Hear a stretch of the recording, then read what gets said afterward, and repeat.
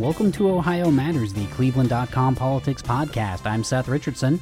I'm Mary Kilpatrick. And I'm Andrew Tobias. And as always, thanks for listening. Special thanks goes out to the Cleveland Public Library for making this podcast possible. If you have a creative endeavor and you want to see how the Cleveland Public Library can help, visit cpl.org. Again, that's cpl.org. If you haven't already, be sure to subscribe to this podcast on your favorite podcasting service. We are on iTunes, Google Play, TuneIn, just about anything you can think of. And when you do that, be sure to rate and review us. When you do that, it helps other people find this show, and we're always trying to bestow our knowledge onto others. And if you have any feedback about the show or you want to recommend a guest, go ahead and send me an email. That's srichardson@cleveland.com. Again, that is srichardson@cleveland.com. This week on Ohio Matters, we don't have a guest. We're just going to talk to you for a little bit. Yeah. This is going to be a mini-sode. We've had a lot going on basically over the past month since we did the last mini-sode, so we thought we would get everybody caught up, and I guess the place to start is naturally the Indians losing. Or the Astros winning, depending on how you want to look at it. Let's go ahead and start with the governor's race.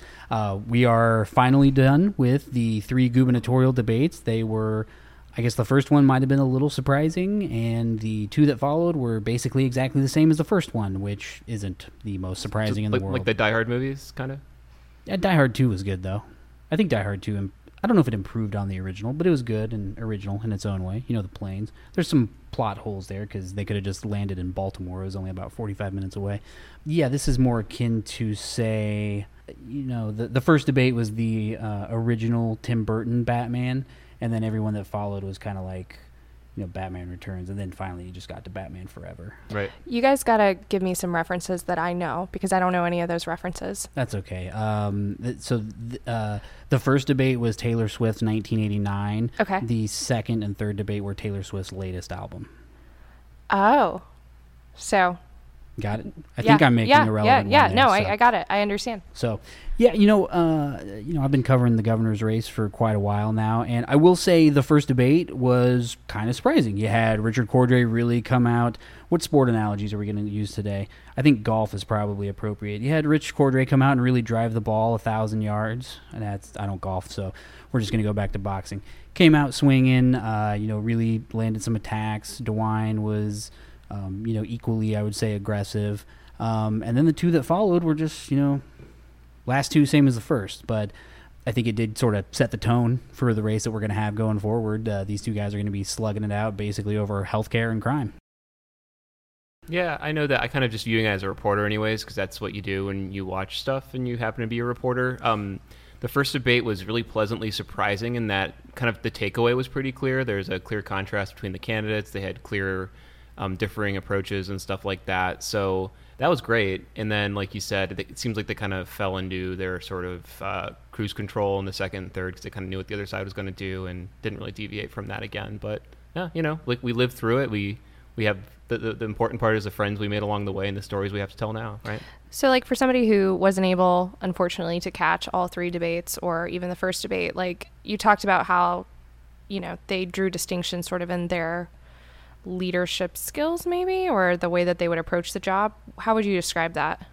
Well, I would say it was more about the issues that they were really trying to get that clear dividing line. Cordray has been hammering healthcare and especially pre-existing conditions. Mike DeWine, his first day as Attorney General, basically sued to overturn the Affordable Care Act, which includes the largest protections for pre-existing conditions that had ever been in existence. Mike DeWine, meanwhile, wants everybody to know that he's the elder statesman in the room, and he's been around for years, and he's the tough-on-crime guy, and Cordray's support of the Issue 1 ballot initiative that would basically, it seeks to lower penalties for low-level drug offenders and get them into drug treatment. He wants people to know that it's reckless, and the way that he views the law, it would let drug dealers basically go free. Not totally dissimilar from other races where you've seen Republicans really hammer crime. Yeah, it's like the 1990s coming back again. Right? I mean, you look at the 2017 Virginia governor's race. Yeah, I guess. Yeah, if you want to make a more contemporary reference. I guess, we're in throwback mode here. I will say that we did have an editorial board meeting between the 2 in this time. Well, we are not on the editorial board, but I was in the editorial board.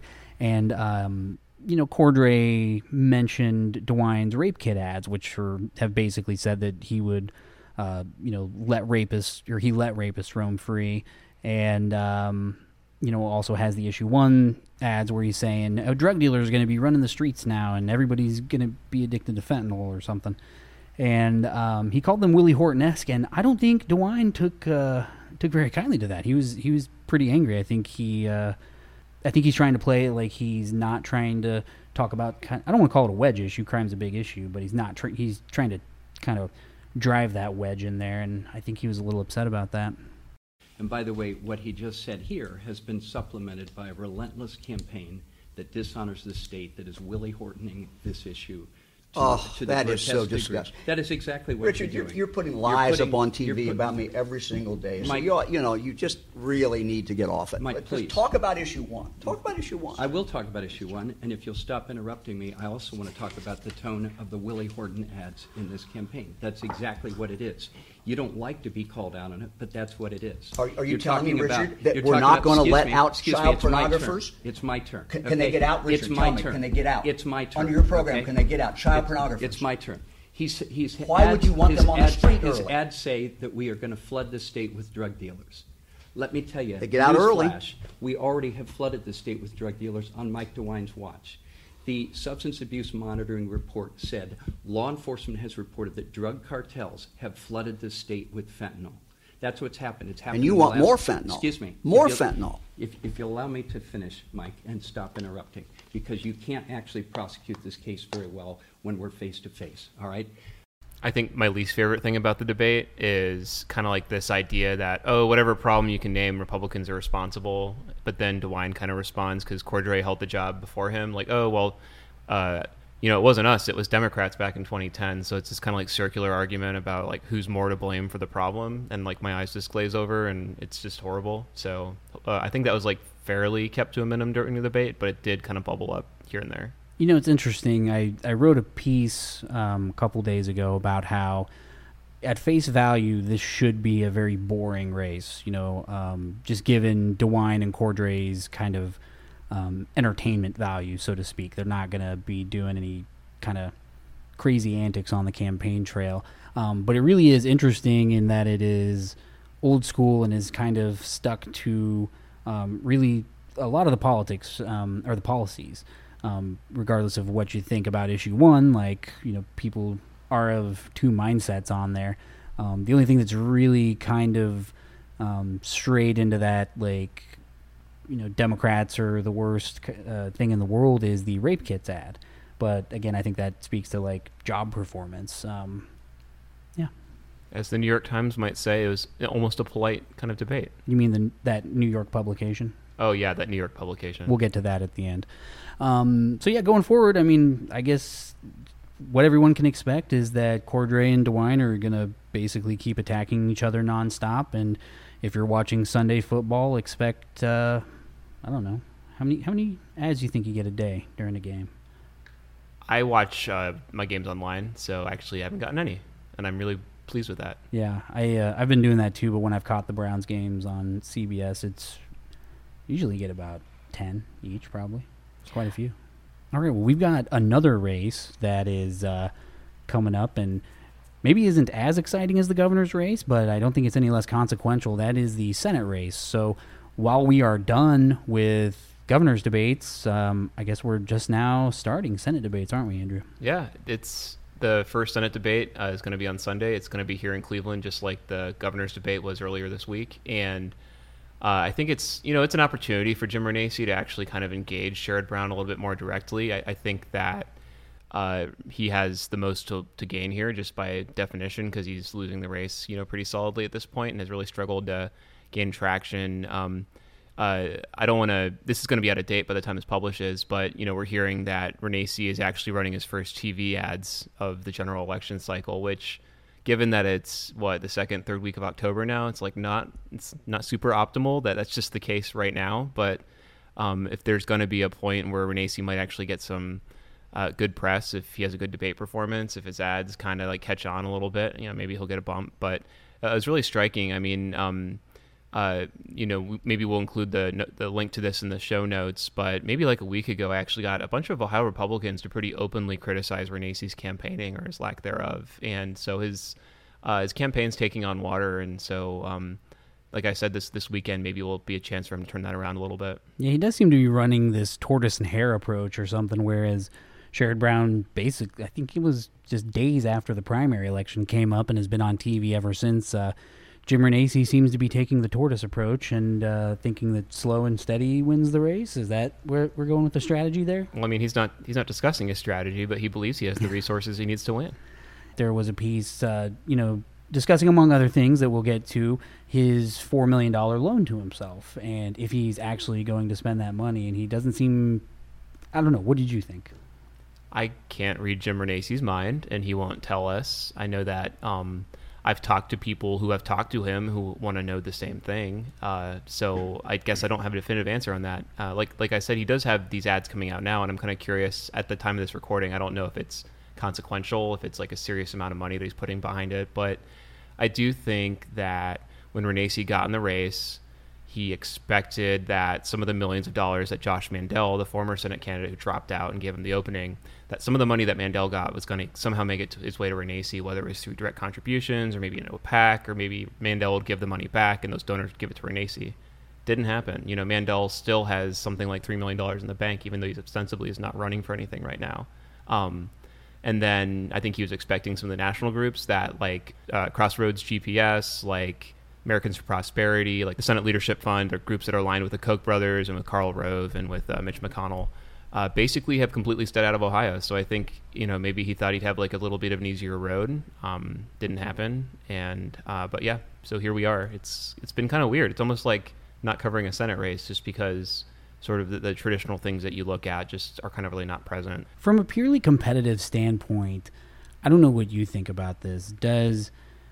What's the message it sends if he doesn't spend the money that he said he was willing to put up for his race? Is there a message that it sends? Or I know if I were a donor and I'd be giving him money based on the representation that he had a certain amount of resources and that he was going to mount a certain type of campaign, I'd be mad that it's taken this long and he still hasn't done it. I mean, the sort of like Sherrod's been running ads since like May, but if you're running this kind of like dark horse race, the kind of traditional begin of the electoral season is Labor Day, or that's when things kind of ramp up. And, Renacci waited for a full month after that. So, yeah, I don't know. I mean, again, like I said, I can't read Renacci's mind, but I would think that to the extent that there's a perception that he's reluctant to spend his own money, it doesn't necessarily make a strong statement as far as how he's willing he is to invest in himself. It doesn't seem to reflect very well on the the Republican Party, who banded together and said, this is our guy as soon as Josh Mandel dropped out. I don't know. Do you think it seems to me that people would have to hesitate about the brain trust over there if they thought that this was the guy, he's the one who's going to be able to run up against Sherrod Brown and knock him off in a state that Trump won by 8 points. And everything we've seen has Sherrod Brown basically up double digits. Yeah, I think it was a tough spot. I mean, Josh Mandel dropped out pretty close. Granted, they did have time to kind of get something up and running, and I think you look at Renacci, he's rich, and he could definitely fund his campaign if he chose, but easy for me to say, right?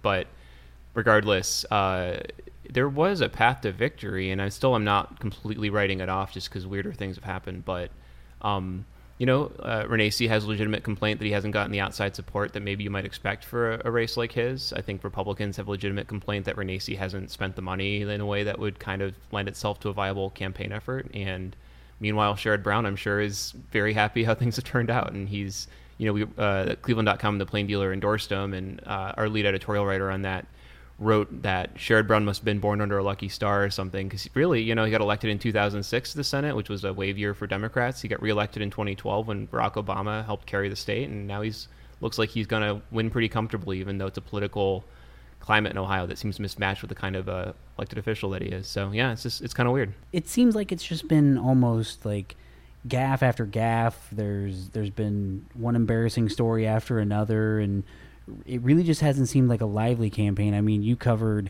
probably one of the more embarrassing stories of the race. I don't know if you want to talk about it at all.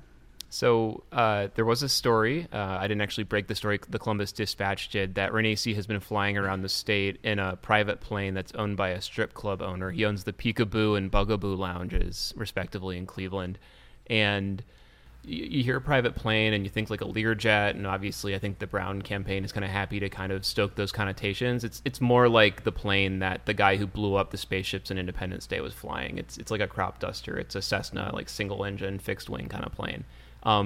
So the follow-up on that was after the Dispatch ran that story, which was earlier this month. A week later, which was Tuesday, I think it's the 3rd, Renacci took the plane down to Scioto County to meet with, he went there for a Republican event in Portsmouth, but he also first met with a bunch of faith leaders, quote unquote. And so the story came out that Renacci defends taking strip club owners' plane to meeting with faith leaders, which is obviously a strange headline, to say the least. Let's play a clip from that interview. So plane records show that you were going to a family values thing down in, like, I think it was Scioto County, on a strip club owner's plane. Is that contradictory to you at all?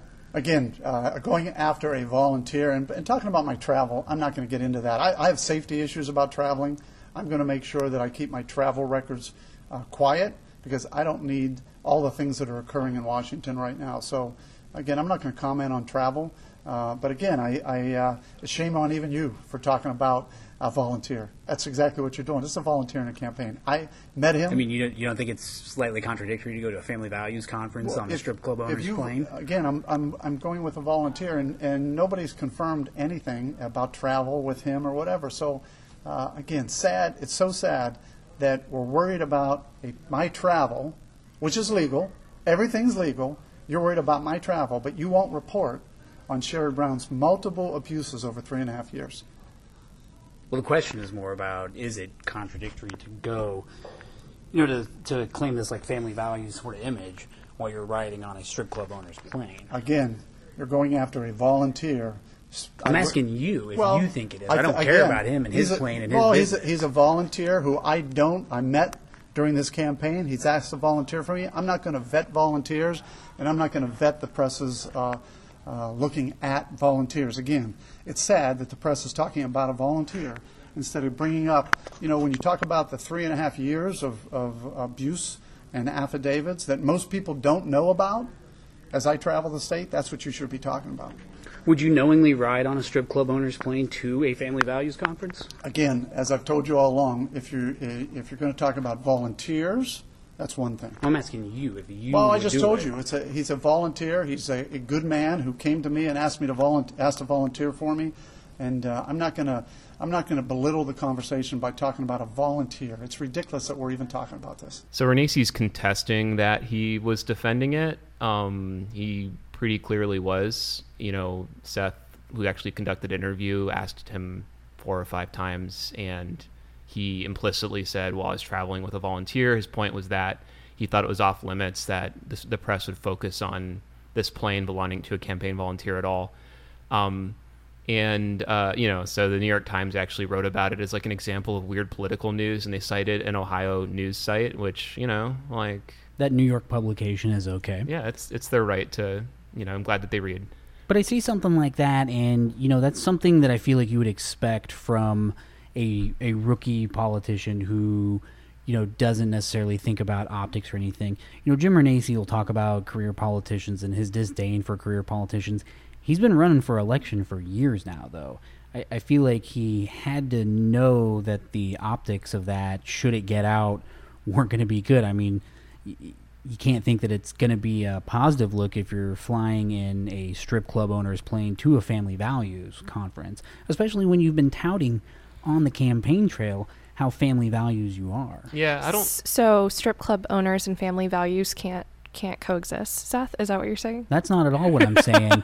And that's interesting though, because when I was interviewing Congressman Renacci, he made it seem like I was attacking the owner, and I don't think any of us were really judging what he does for his business. It's perfectly legal. I think it's got more to do with him going to places like the Citizens for Community Values Forum and saying, what a man of God he is, and talking about basically all his family values credentials, I don't think you're going to find a whole lot of the traditional family values in a strip club called the Bugaboo. Yeah, well, Donald Trump is president, and there's all this stuff that goes along with him. So I think that ship has kind of sailed, and I think it's less about voters are going to look at this. I mean, some certainly would be turned off, and they're not going to give somebody like Renacci the benefit of the doubt. They might be for somebody like Trump, who they feel like they know a little bit better because of his his time on TV and kind of his image and all that stuff. But it's definitely a distraction, and I think to your point earlier, the way that you avoid the story is you just get in a car, or I guess if you have to charter a plane, find another plane. I mean, there's just any number of ways to get to Portsmouth, Ohio that don't involve flying on this particular plane, and it's silly. It's just a silly story. I mean, it's an interesting thought exercise. Like, maybe I'm wrong, I haven't really seen the Sherrod Brown's people really like seize on it and throw it out there in advertising. They're or just anything. letting it kind of play itself out, But I mean, isn't Sherrod Brown currently running ads about his dog right now? That's where Sherrod Brown is. Yeah, it's kind of like I'm not really. It's like the kind of ad that you run when you're like kind of cruising to when victory. You're 16 it's like, points oh, like here's polls. my dog. Like, how cute is it? Like whatever. So what do you think we're going to see in the debate this weekend? What's the hot take that we need to watch for? I think Sherrod Brown, I'm sure that they've prepared him to not get riled up when Jim Renacci inevitably brings up his divorce and the allegations that were in his divorce filings in the 1980s. I think that Renacci is going to try really hard just to get his name out there and maybe, call attention to some of the stuff that Sherrod's done that's maybe doesn't play well. Immigration, Sherrod voted on basically helped block a bill that would have cut off funding to sanctuary cities. I've noticed that he's kind of avoided that issue. There's some other things that kind of fall under that category. And I think, Sherrod's just going to try to seem like he's above it all. He's very savvy at debating. He doesn't say anything he doesn't want to say. So I would not expect Sherrod to make any mistakes. And basically, I think he's going to present himself as being above it all, seems senatorial. And, I don't know, maybe he's warming up for some presidential debates down the road. I mean, I think that's always... I'm taking that as a serious possibility now, even though Sherrod claims that he's not interested. Is it a better debate than the first governor's debate? It's it's like children. You can't pick which one you love the most.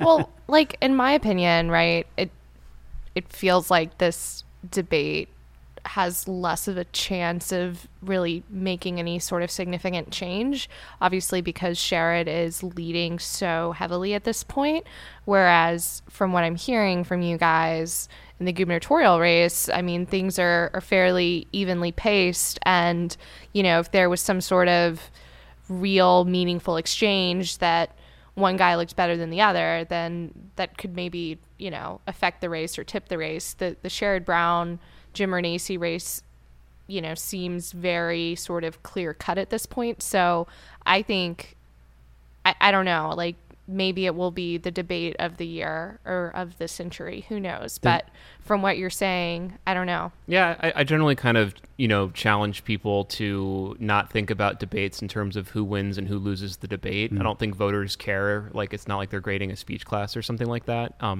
I think that unless Renacci makes a huge gaffe, which is possible, I think it's a win for him in the sense that he's just going to get his name out there, and it'll provide him with an opportunity to try to, make his case and contrast himself on the issues. So, I mean, absent, like I said, a gaffe, I think that's sort of like the upshot for this whole thing.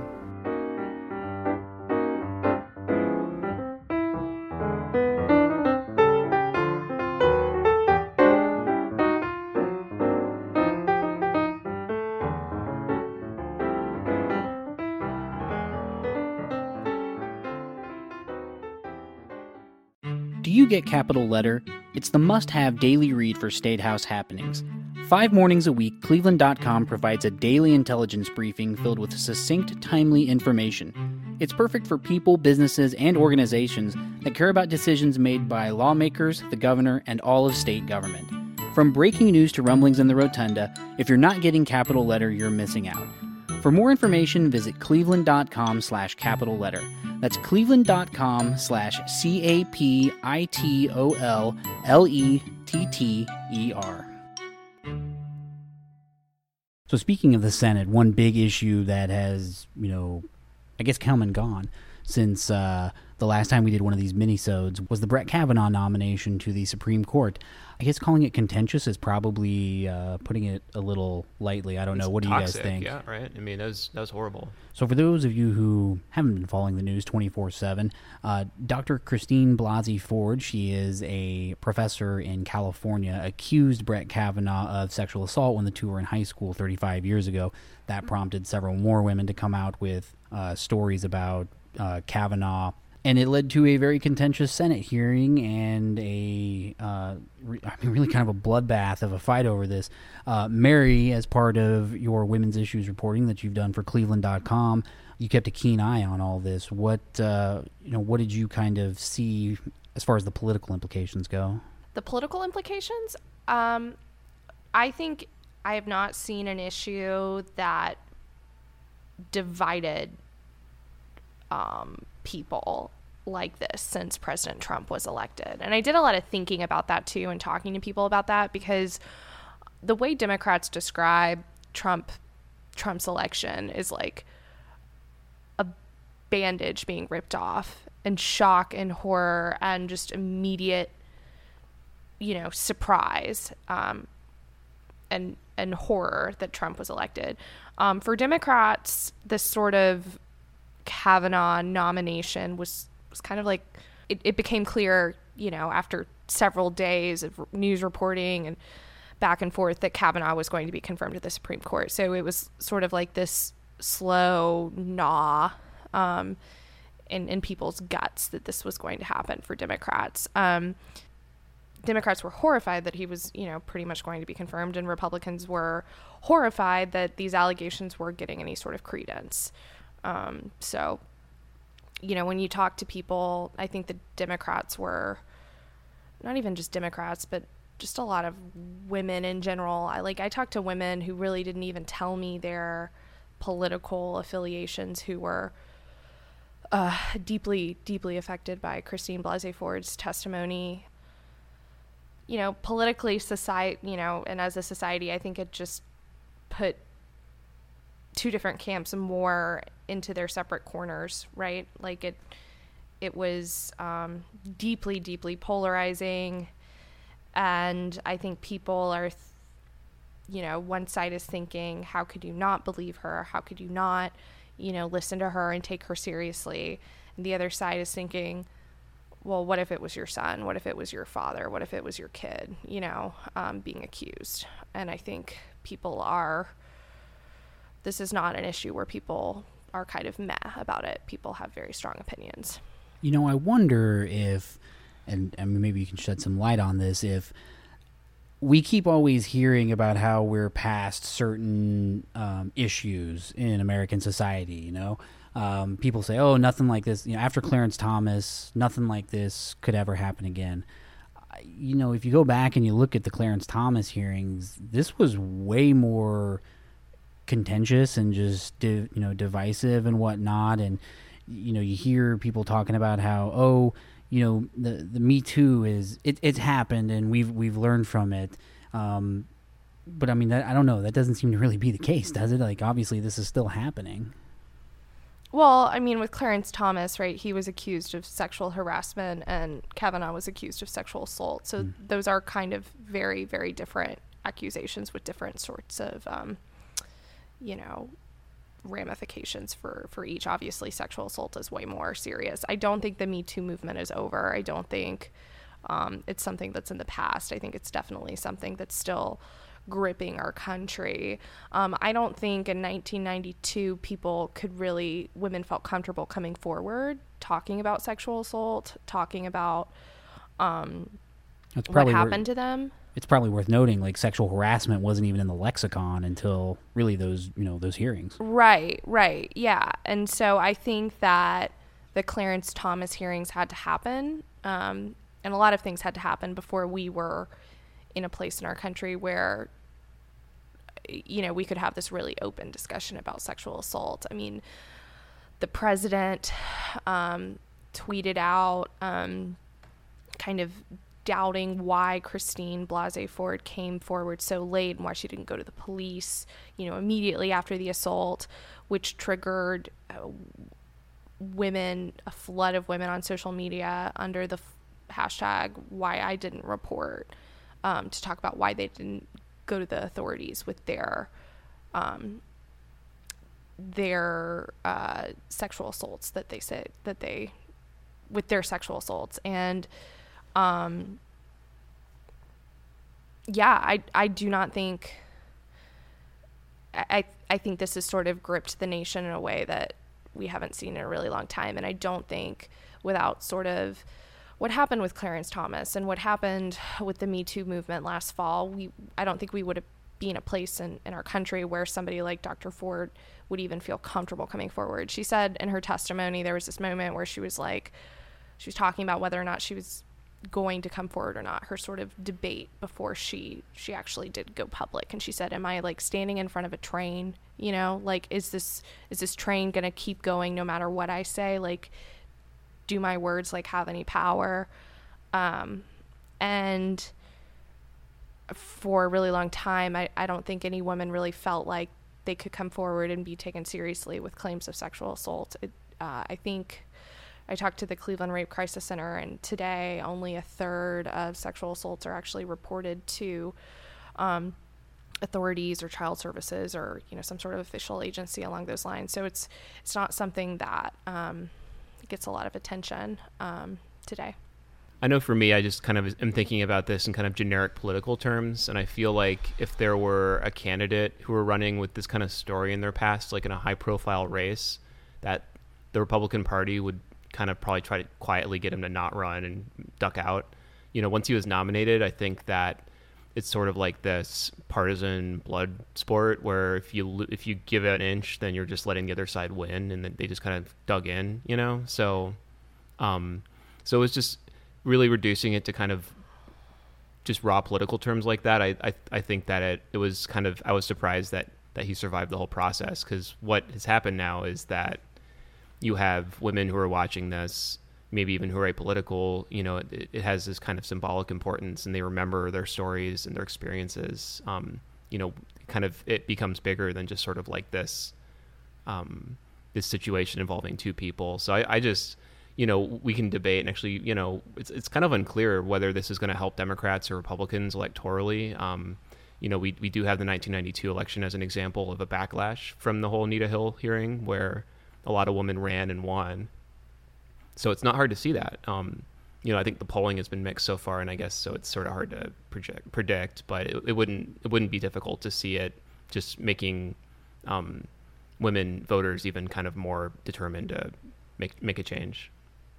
Yeah, there's obviously 2018 implications involved there. Does it actually galvanize Republicans? I doubt it.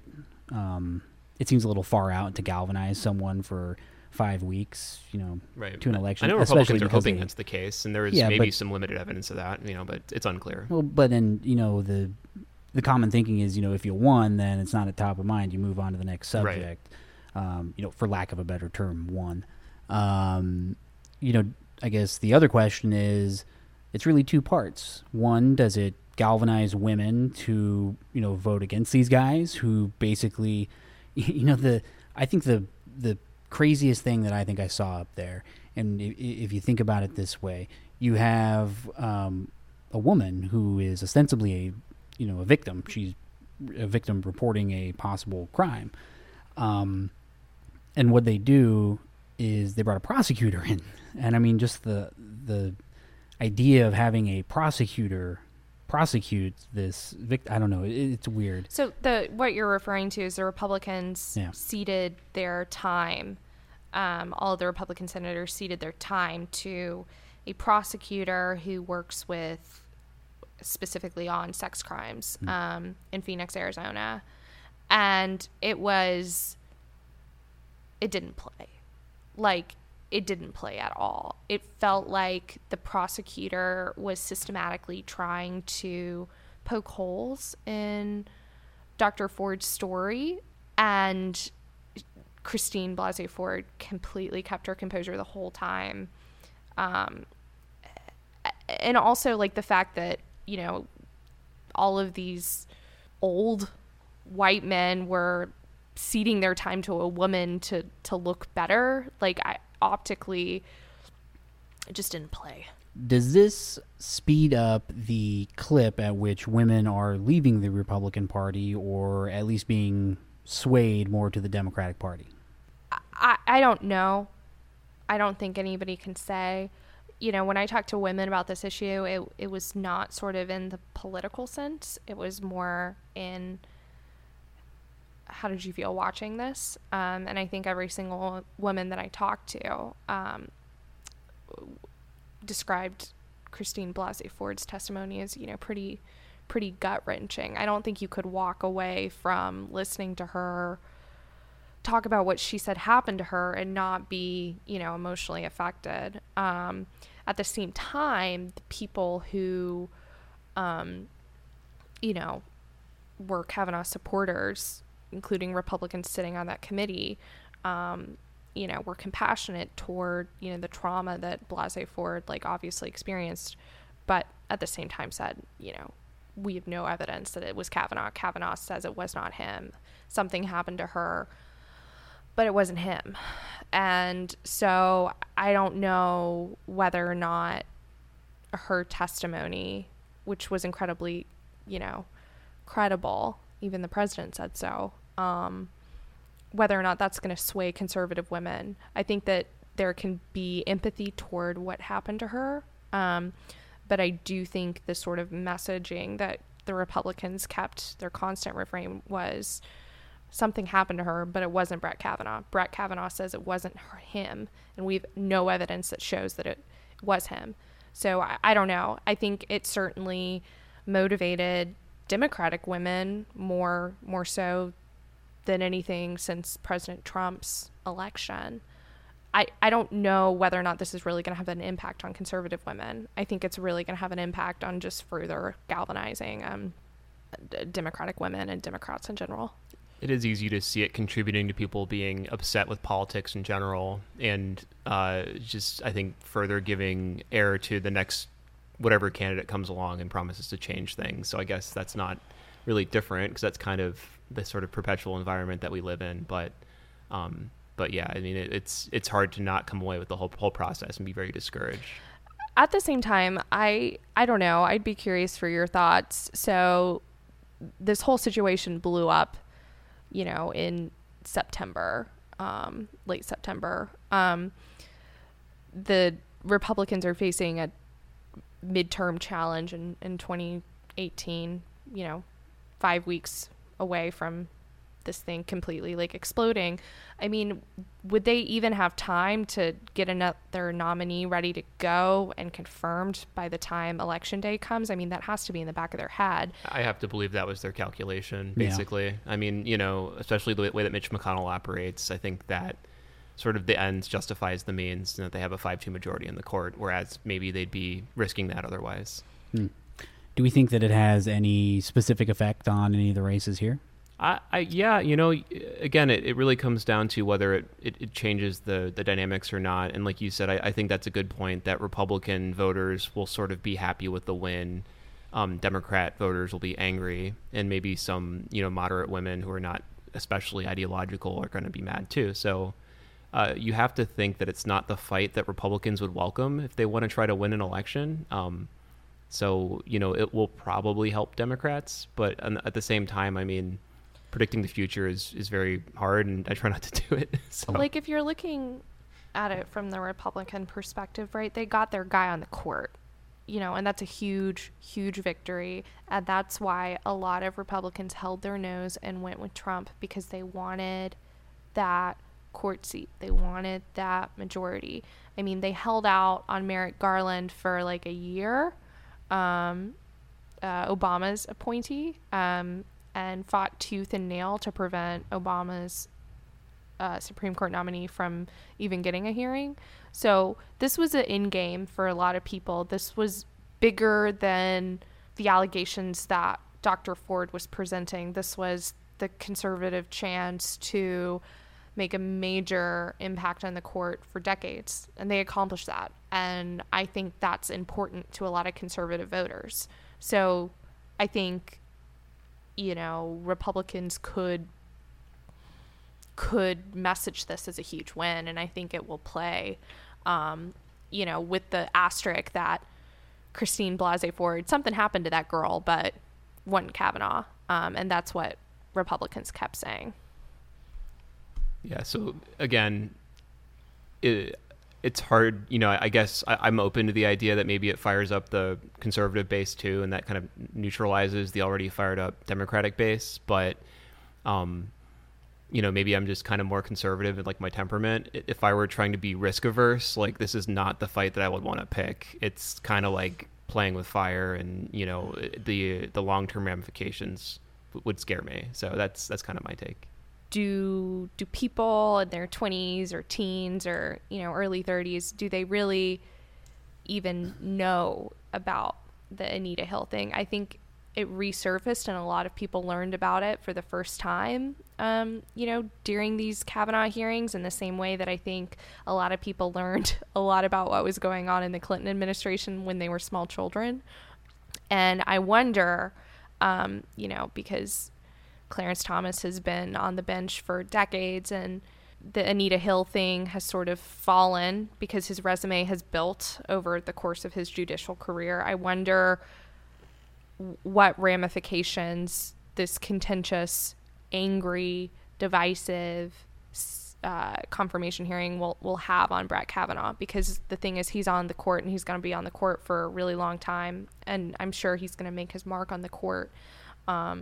So I think it'll be interesting to see like how history views this, and how much of it clouds or doesn't cloud Kavanaugh's term on the Supreme Court. Yeah, the short-term political stuff is obviously, nothing's easy to predict, but it kind of comes and goes. I think people look back at that election, and the conventional wisdom is that it helped contribute to the wave year the Democrats had. But obviously, I think the lasting impact that the Clarence Thomas thing had was that it introduced the idea of sexual harassment into the culture, and, is just one of the pieces that I don't think it introduced it into the culture. I think it was prevalent in the culture, but it put a name to it and a label, and people started talking about it. Right. Yeah. So in that sense, it was a cultural touchstone that is one of the touchstones on the path to where we are today. So I think it's helpful to view this stuff as a cultural moment, and then I think that's where the impact is going to be, and how does it influence our culture, and it could go any way, All right, that's about all the time we have for today. Before we go, what does everybody want to talk about that they've got coming up? Mary, let's start with you. So for the past few months, I've been focused on women's issues, which is why I really followed the Kavanaugh hearing so closely. So you can check out the work that we're doing at cleveland.com/shatter. Shatter is a reference to the glass ceiling. Now you get it. It's hilarious. So yeah, we've been doing some good work there. And if you are interested in the political implications of this sort of year of the woman type storyline that we're hearing in 2018, or if you're interested in learning more about how workplaces are handling the sort of implications of Me Too, feel free to check out my stuff. Andrew? We said earlier, I got the Senate debate coming up on Sunday. If you want to check out our coverage of that, you can watch it live, the video, and some hot takes that I might be slinging on the broadcast with Spectrum, which is pre and post debate analysis, right? Yeah, exactly. Yeah, catch Andrew in his jacket and tie. For me, I just published a piece on how while Rich Cordray and Mike DeWine are seemingly boring, this race is anything but. So go ahead and check that out. You can see some of the dynamics of the race at play. Another quick reminder, early voting has started, so if you would like, be sure to get out there and vote, or you can wait till November 6th and vote on Election Day, like I think probably all of us will. I don't know, though. I like to wait. You never know what's going to happen. Yeah, me too. There's always that surprise right at the end, so don't want to get caught with that. Actually, we have a pretty interesting episode, I think, that's going to be coming up. We're going to be talking to Barb Palmer, a professor from Baldwin Wallace University. Mary's kind of set this up, and why don't you just give us a preview of what we're going to be talking about? Yeah, Barb Palmer studies women in politics and has specifically studied women in Ohio politics. Ohio, much like the rest of the country, does not have great representation numbers when it comes to women in elected office. Obviously, in 2018, we're seeing a wave of women run, number one, but a wave of women run and win primaries. And so the question is whether or not all of these primary victories are going to translate to more legislators actually entering state legislatures and state offices and the House and the Senate in Washington. And so she's going to be talking about that. I think the most interesting thing from my perspective and what I'm going to sort of be talking to her about is this Year of the Woman has not really panned out in Ohio. Pretty much all of the women who are running for Congress here as challengers or women running for an open seat, most of them don't really stand a huge chance at winning. The incumbents, Ohio has 3 female members of the House, and they're pretty much safely going to win their districts, I'd say. But the sort of wave of women running in 2018, first time not current members of the House, they don't really stand a chance. So talking to her a little bit about that and why women should be in politics. All right, so be on the lookout for that. Thank you, everybody, for listening. We appreciate it.